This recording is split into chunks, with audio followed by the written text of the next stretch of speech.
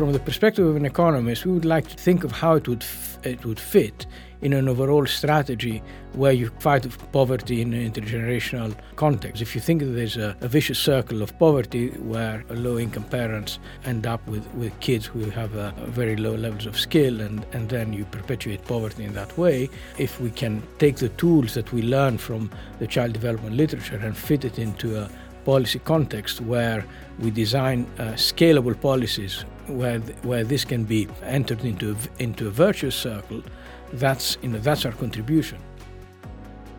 Show your daughter this picture and say the word, say that this is a dog, say perro. And so the mother was a little bit skeptical, but then she tried it out a few times, and miraculously the girl uttered the word perro. That's the way children learn to talk. But the mother was completely amazed. This is something that I heard repeated so many times in India, in China, in other places in Colombia. You talk to the mother and say, oh, you should talk to her child. And often her reaction is, why would I talk to her if she doesn't understand what I say? And it really changed the way I think about how parents make decisions. So we need to get information about their beliefs and their attitudes towards the growth process.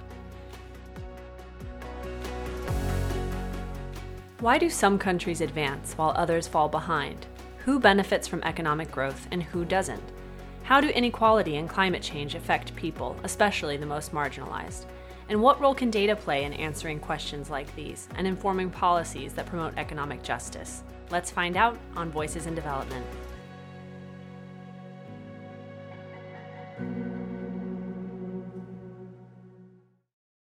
Hello, and welcome to our podcast. I'm your host, Catherine Cheney. We're coming to you from the Economic Growth Center at Yale University, which is focused on economics and data-driven insights for equitable development. Today, we're joined by Costas Meghir and Orazio Attanasio, two professors of economics at Yale University. Costas and Orazio have collaborated around a shared interest in early childhood development in low and middle-income countries. This conversation provides a unique opportunity to bring two experts together to discuss the important intersection between poverty, early childhood development, and human capital. We are all shaped by interactions that begin very early in our lives, but there are huge gaps in early childhood development depending on the context. Poverty, combined with caregiver stress, can prevent kids from reaching their full potential. So how can parents, childcare programs, and preschools support the cognitive and socio-emotional development of children? We'll dive into that in our discussion. You'll hear about some pioneers in this field, like Sally Grantham McGregor. She developed a low-cost, early childhood home visiting intervention in Jamaica that has since been implemented in countries around the world. Our guests today will share more on their joint work in countries spanning from Colombia to Tanzania to India. And Orazio will also discuss his work in Ghana, where he and co-authors are working with Lively Minds, an NGO supporting parents in preschools. Lively Minds has now partnered with the government of Ghana to expand the program to the entire northern region of the nation by the end of 2023, reaching all rural districts in northern Ghana. It's effectively becoming part of the government's early years policy in rural Ghana, a transformation that Orazio and co-authors are studying closely. Now, on to the conversation. Orazio and Costas, thanks so much for joining us. Thank you. Thanks. I'd like to start by understanding how you got into this work. So, Costas, can you tell us a little bit more about that? In my early research, I was very interested in the role of skills in developing people's career and standard of living, and of course, how skills are a key factor in determining the income distribution. So I was working on various projects, including training projects, and the thing that became apparent quite early on was that these programs were not transformative, were not able to change the direction of people's lives. They had some kind of positive returns. But one thing that we quickly discovered, looking both at adult training and looking at interventions in schools, that if there were any effects, these effects tended to be higher for people with a better background, even if we were in a very poor context. So this drove me to want to look to younger ages to try and understand how is it that some people end up in a better position and consequently more responsive to positive interventions like good school quality and better environments. And this kind of led toward early childhood. And at the same time, I was involved in developing evaluation methods and actually evaluating programs that were introduced at that time by the British government that had to do with education. So all this came together with both the methodological toolkit, if you like, and as well as the motivation to look at very young people. And at that point, I kind of started talking with Orazio, who was from a different direction coming into that, and there was clearly a complementarity from our early work there. I started a little bit different from Costas. I was starting to do, my early work is mainly on household consumption and saving decisions over the life cycle, and I was looking at microdata. And then from that, I started looking into models of informal insurance that households, possibly poor households, use to smooth out income shocks. And then at that point, I stumbled into a really interesting data set from Mexico, which was very fit for the sort of ideas that I was trying. This happened to be the celebrated data that was collected to evaluate the Progressa, the conditional cash transfer program. And I got to know the director of the program. And given that I was asking so many questions, he said, look, why don't you come over and you spend a week in the villages? So I went there and started interacting with people, and to me there were lots of really interesting aspects to be looked at. And so later on, and that's where Costas started participating to that, the evaluation of the CCT, the Conditional Cash Transfer Program in Colombia. At that point, we start looking at various effects of that program, not just on the family as a whole, but on children, and then looked at young children and what they were doing. And that was a transformative moment. At the same time, I was collaborating with colleagues in London. I was based in London at the time. And one Michael Marmot told me about Sally Grantham McGregor, one of the papers that she wrote to present the results of her stimulation intervention in Jamaica. And so I went to the Lancet and read that paper, and I was really amazed. And I remember very vividly, we were walking down the street with Costas, and I told Costas, look, this is a paper we should read. It's just incredible. And so the paper was the results of Sally's work in Jamaica, where she had initiated this program for malnourished kids, trying to improve the stimulation through home visits, and reported the impact of that program, 15, 20 years after the intervention was finished, and achieving amazing results on those kids. At the same time, I learned that Sally had moved to London from Jamaica. So I contacted her, and that was how all this started. We started talking to Sally. At the beginning, she was very skeptical. She said, you're an economist. Why do you want to talk to me? Are you going to do a cost-benefit analysis or what?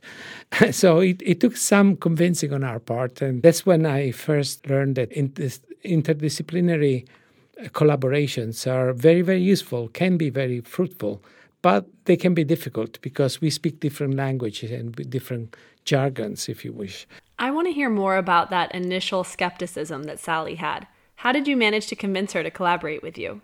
Yes, so from the perspective of a child development specialist like Sally Grantham McGregor, who come from a medical background, the research question they're asking is a little bit more specific. It's, how can I affect the cognitive development of a child who is in a high-risk environment? From the perspective of an economist, we would like to take this and think of how it would fit in an overall strategy where you kind of fight poverty in an intergenerational context. In other words, if you think that there's a vicious circle of poverty where low-income parents end up with kids who have very low levels of skill, and then you perpetuate poverty in that way, if we can take the tools that we learn from the child development literature and fit it into a policy context where we design scalable policies where this can be somehow entered into a virtuous circle, that's our contribution.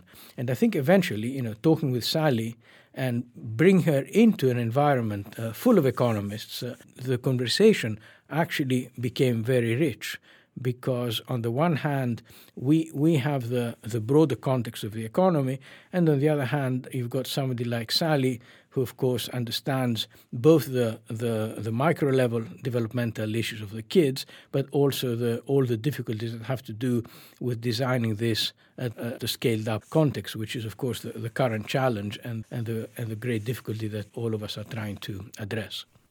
I think all of our listeners understand how important early childhood development is, but stories always bring these issues to life. So I'm wondering, can you share some examples from your work about the impact that effective interventions can have?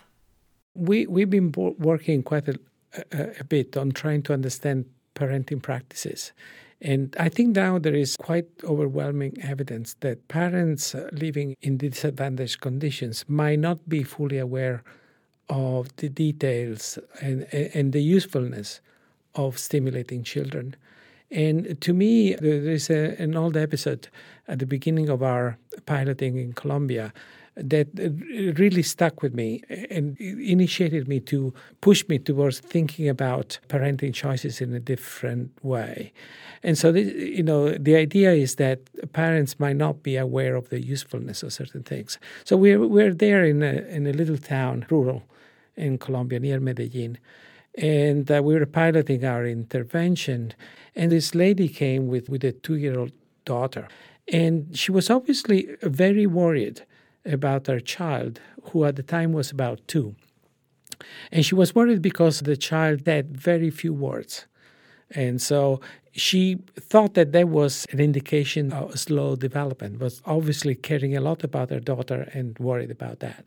And so the visitors took some of our material, that among which there was this little book with pictures that we used to stimulate the child, and said, look, show your daughter this picture and say the word, say that this is a dog, say perro, perro.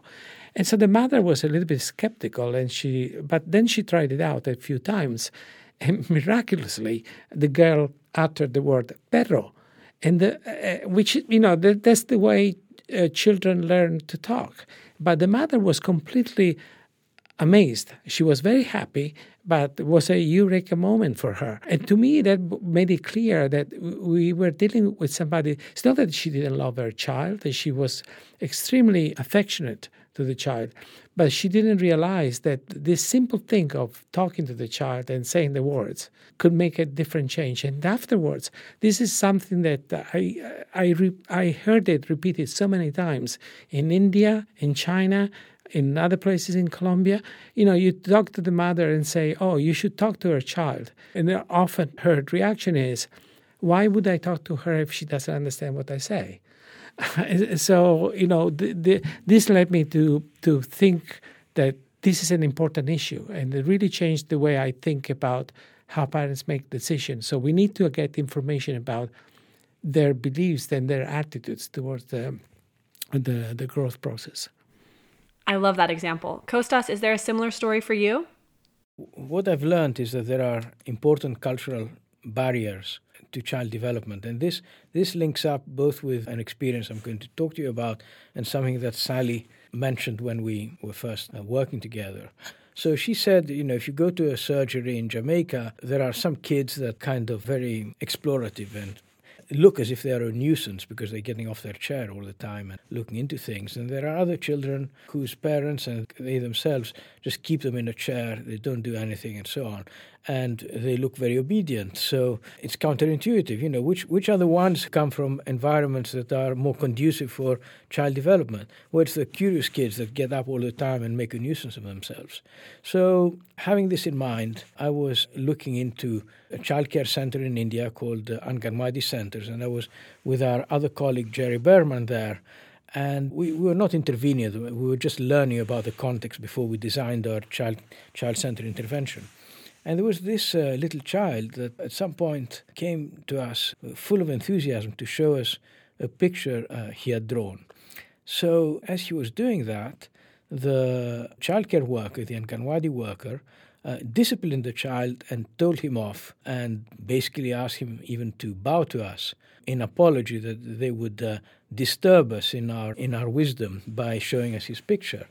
And that's exactly the point, that the culture sometimes intervenes in the development of the child, because clearly the interaction that the child was seeking is developmentally very important.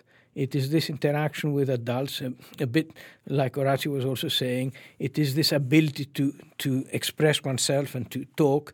And sometimes, for possibly very good intentions, these processes in environments that are very deprived are discouraged. That is one of the barriers that we're trying to break with our intervention. One of the things that our intervention is doing is actually promoting this interaction and changing the culture that in some sense perpetuates poverty. So your work in early childhood development has expanded to a growing number of countries. How do you select the geographies where you work? Let me say something about India. To me, India is an obvious place to work in. Why? Because it's an absolutely massive country with an emerging, strong middle class and excellent professional opportunities in the cities, but at the same time increasing inequality, millions of children at risk of suboptimal development. And it's this inequality that you're trying to address. You're trying to, in a country that's clearly growing and clearly going places, to actually create the conditions where everybody can benefit from this growth, and you don't have a large left-behind population that cannot take advantage of this, and at the same time cannot provide the skills that are required for the investments that are going to take the country out of poverty and into higher levels of income. In my case, I can tell you the story of Ghana, because in the first few years I said, okay, we can work in Latin America. By the way, Latin America is not homogeneous. There are very different realities across the continent. But, the fact that I can speak Spanish, the communication is easier, all that. And then the India project started, and as Costas said, India is just incredibly interesting. So we started working there. Personally, I thought I would stop there. But then I was contacted by this person running an NGO in Ghana called Lively Minds. And she came to talk to us. First of all, she came with an extremely brave attitude. Came to us and said, look, I've been doing this thing for 7-8 years. I've been running this NGO that does interventions and establishes child care centers in rural villages in Ghana, and they're also working in Uganda now. And she said, I'm convinced that we are doing the right thing, but I would like you guys to evaluate us, which is, coming from an NGO person, is an extremely brave attitude. And so at that point, we started looking for funds to run this RCT. It took us about 2 or 3 years to find the grants to do it. But then eventually, a few years back, we did it. And we showed that, with a minimal amount of resources, $37 per child per year, they obtain pretty good impacts on child development. And to the point that when they and us presented the results to the government of Ghana, they decided to expand this thing to half the country. All northern Ghana is now being expanded at intervention. And at the same time, we got a grant from USAID to evaluate the scaling up that is going on right now. So, in a way, it's a little bit accidental, because I told you the episode that led to that. But the fact that we were able to do that, and now we are doing the scaling up and all, trying to address all the challenges that poses, is incredibly fascinating and interesting. Let's talk a little bit more about the scale up. What does that look like right now, and what are some of the learnings?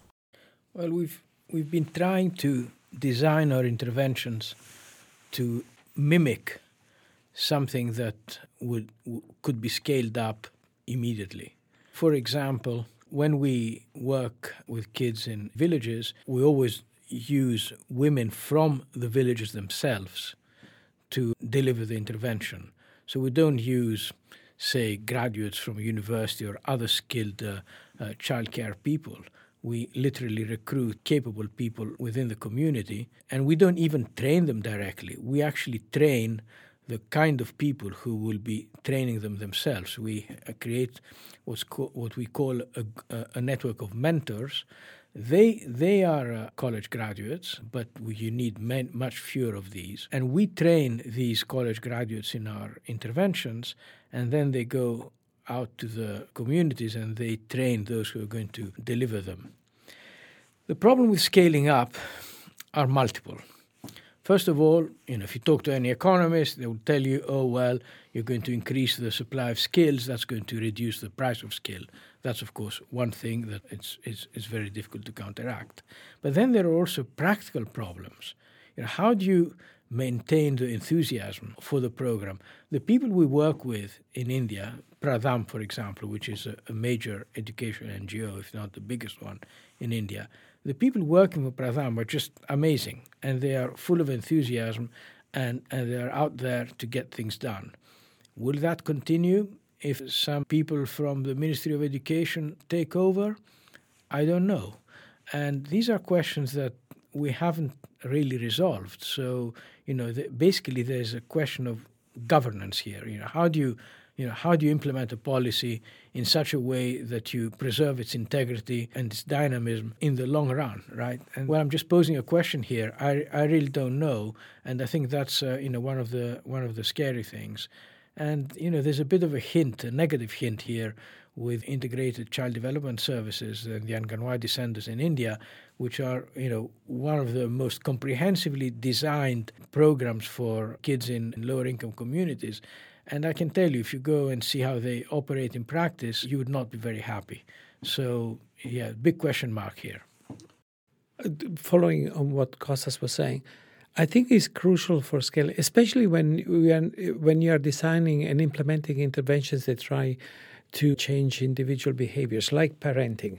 It's crucial that is delivered by community people, and it's crucial that the community takes ownership of the intervention. And there, I think the mindset and at the implementation level, it becomes really, really central. As Costas was saying, we try to always run interventions with local people. The Indian experience has been amazing because of Pratham has got an incredible network of people in the villages that can do that. When we did it for the first time in Colombia, what we did there, Colombia, as many other countries these days, has a conditional cash transfer program. And in each village, the beneficiaries of the conditional cash transfer program elect, who are all women, by the way, elect a representative, which is called the Madre Líder. And we soon realized, because we had done some work on the CCT, we soon realized that these Madre Líderes are different. I could walk into a room with 50 women and I could identify within 10 minutes who were the Madre Líderes, because they have leaderships, they are smarter, they are more entrepreneurial.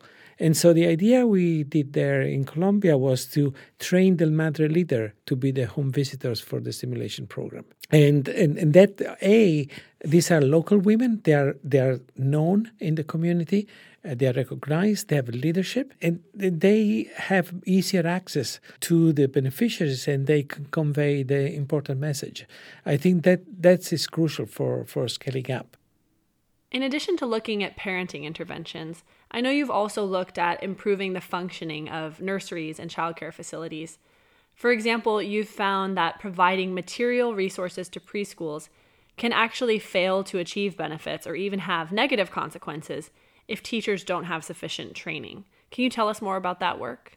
There was a government intervention that we evaluated with an RCT, where the schools, these nurseries were given additional resources to hire teaching assistants, untrained teaching assistants. And then there was another arm in which the same thing was complemented with training on the teachers. And what we saw is that, well, first of all, from a pure impact point of view, the second one had positive impact. The first one had zero or negative impact. And the way we explain it is through a reallocation of teachers' time. In the first case, basically the teachers were reallocating all their activities to the teaching assistant, including what we call learning activities. And that was not good. On the other hand, the training probably improved their teachers, but also made them more aware of what are the important things. So there we see that the teachers delegate more nappy changing and things like that to the TAs, and they spend the same amount or even an increased amount of time on learning abilities. By the way, the difference in cost of the two interventions is minimal because the training of the teachers was very cheap, while the hiring of the teaching assistants was quite expensive. Even small differences can make a huge difference in terms of impact. Can I pick up on a point here? Because one of the things that we've been learning, sometimes a bit of a difficult lesson for economists, is that there is no necessarily linear relationship between the resources you put into something and the outcome. Number one, it's not about necessarily how much you spend, but how you get things done. And that's an awkward lesson for economists because, we need to understand better why people behave in certain ways. I think Orazio was mentioning that. And it's not just an issue of resource constraint. It's also culture, it's also attitudes and sometimes, of course, aspirations as well. So another example of this is the intervention we run in India, where we actually delivered the parenting with two different ways. One was with individual face-to-face parenting, where the home visitor would visit the family and deliver the intervention and so on. And the other was to bring people into groups. And, once a week, there'd be a facilitator, and there'll be 8 mother-child pairs, and, the various materials that we introduce and the curriculum, and they would play. It's like a playgroup kind of thing.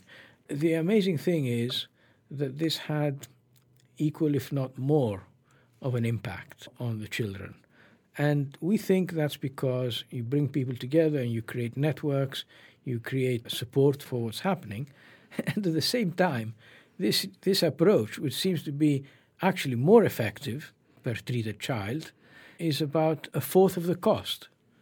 So that's why I was saying before, the devil's in the detail. Even as economists, we need to learn how to implement properly these kinds of interventions. You each talked about your paths into this work. And so I'm curious, what's next for you? What are the big unanswered questions that remain in early childhood development that you might look to take on? I have 3 big things. First of all, I think we still need to learn more about the process of child development. And I think, the child development people would agree with me on that. When I talk to Sally, there are still things that we don't know. For instance, is it better to start an intervention at 6 months, at 9 months, at 12 months, at 18 months? We don't know that. How intensive and how long the intervention should be, the parenting one, we don't know. It's probably context specific, but we don't know those answers. And the general reason we don't know is because we still don't fully understand what drives parenting, what effect parenting has, and how people transit to nurseries and childcare centers, what inputs are more important. That's one. Number 2, we discussed that at length already, is the scaling up. How do you make the beneficiaries owners, agents into this process? I think that's fundamental. How do you use existing infrastructure, existing programs to push this agenda? And number 3, which sounds very nerdy, but is important, is measurement. Measuring the development of a child who is 7 months old is not easy, let me tell you. It takes very sophisticated tools, especially if you want to implement those tools in the field. And same applies. Child development is the only thing that you need to measure. You need to measure attitudes. You need to measure social norms. You need to measure individual beliefs in certain practices. And so the measurement agenda is really, really important if we want to promote this policy effectively. And to that, I'd like to add one kind of bigger picture question, which is I've always been asking, how is it that these practices that we take as given in better off societies, how do they diffuse in a population? How does that interact with the culture? How do parents make choices? And how does that interact with the prospects of economic development? So, for example, if you have a growing economy like India, where opportunity is starting to become, much more prevalent, does that feed back into how parents invest in their kids?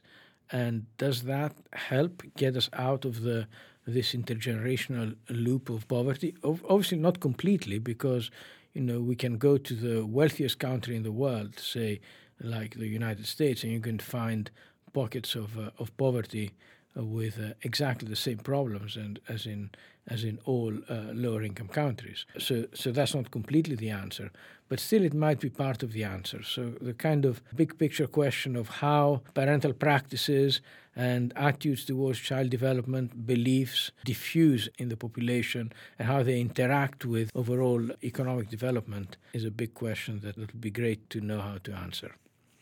You've both spoken to the value of interdisciplinary approaches. And I know that initially, you had to convince Sally, for example, that you as economists had something to bring to this. And it sounds like you've definitely proven the case. Anything more to say about what this work demonstrates about the value of interdisciplinary approaches?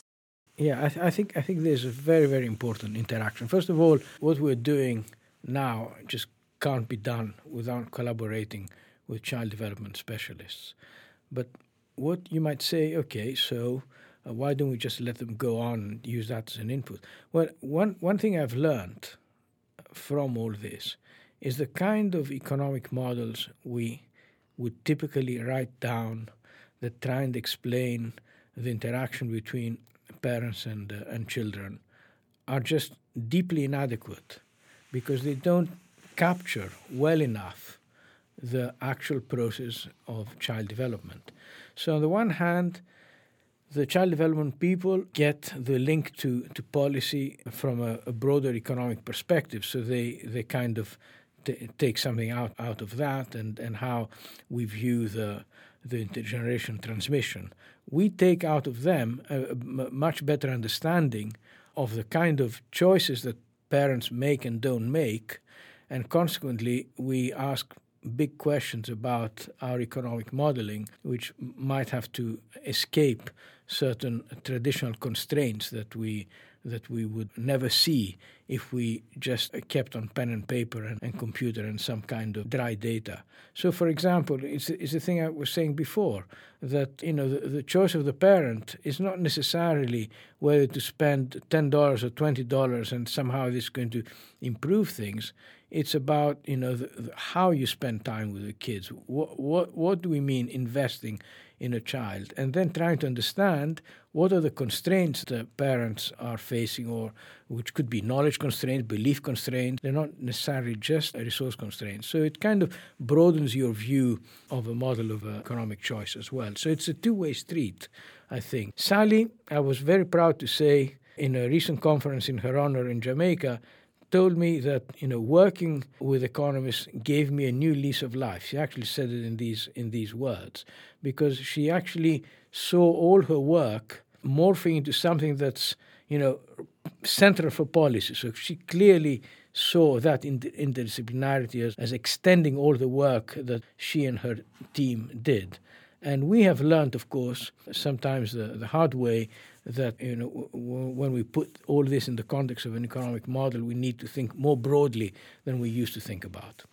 Orazio and Costas, thank you both so much for your time, and looking forward to following your continued work in this important space. Thanks for having us. Thanks for the time.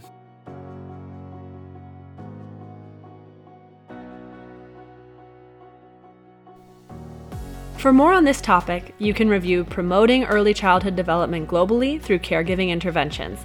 That's a supplement article for Pediatrics, which is the official journal of the American Academy of Pediatrics. Costas and Orazio work together with collaborators to produce that. And to learn more about improving educational systems for the poor beyond the early years, take a look at EGC affiliate Chris Nielsen's research. All of that and more is available on the Economic Growth Center's website, which you can visit at egc.yale.edu. That's all we have time for in this episode of Voices in Development. Look for the next installment of Voices in Development on EGC's website or on Apple Podcasts, Spotify, or wherever you get your podcasts.